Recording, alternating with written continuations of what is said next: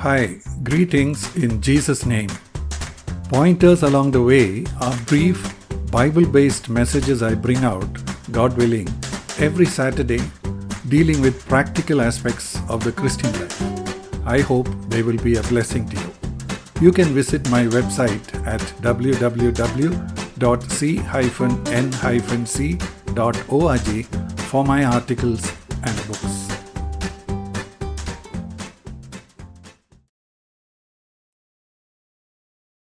This is pointer number 947, and it's called Will God Heal? This is a question that comes up in our mind when we ourselves are sick or someone else is sick. We know God can heal supernaturally because God is almighty and also from the examples in the Bible. So, the question whether God will heal is different from the other one. Can He heal? Once we are convinced in our mind about God's ability to heal, that cannot automatically lead to thinking that therefore He will. The factor that becomes crucial here is what God's will is in this particular case. Many assume that God's will is always healing because of various reasons. The most common reason given out in this context is Isaiah 53, verse 5. By his stripes we are healed. But the full verse says, But he was pierced through for our transgressions, he was crushed for our iniquities. The chastening for our well being fell upon him, and by his scourging we are healed. The next verse says, All of us like sheep have gone astray. Each of us has turned to his own way. But the Lord has caused the iniquity of us all to fall on him. The whole context of the chapter is spiritual healing, which the Messiah would bring. And it is somewhat strange to take out a part of one individual sentence there to refer to physical healing.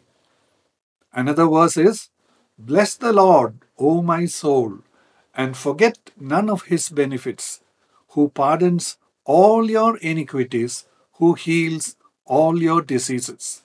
Psalm 103, verses 2 and 3. Is not the meaning here to say that it is the Lord who heals our diseases, rather than to say he always heals all our diseases? Still, another way healing is automatically expected is based on Jesus telling a leper that his will was to heal him. Matthew chapter 8, verses 2 and 3. And a leper came to him and bowed down before him and said, Lord, if you are willing, you can make me clean. Jesus stretched out his hand and touched him, saying, I am willing, be cleansed. And immediately his leprosy was cleansed.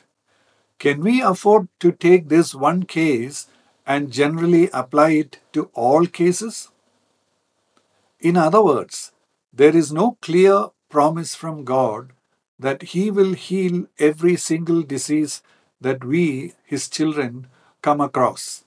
On the other hand, there are many examples in the New Testament where God's people did not get healed. In the present time, there are cases of miraculous healing in answer to prayer, but there are also cases of sickness leading to death. So, how can we answer this question? Will God heal?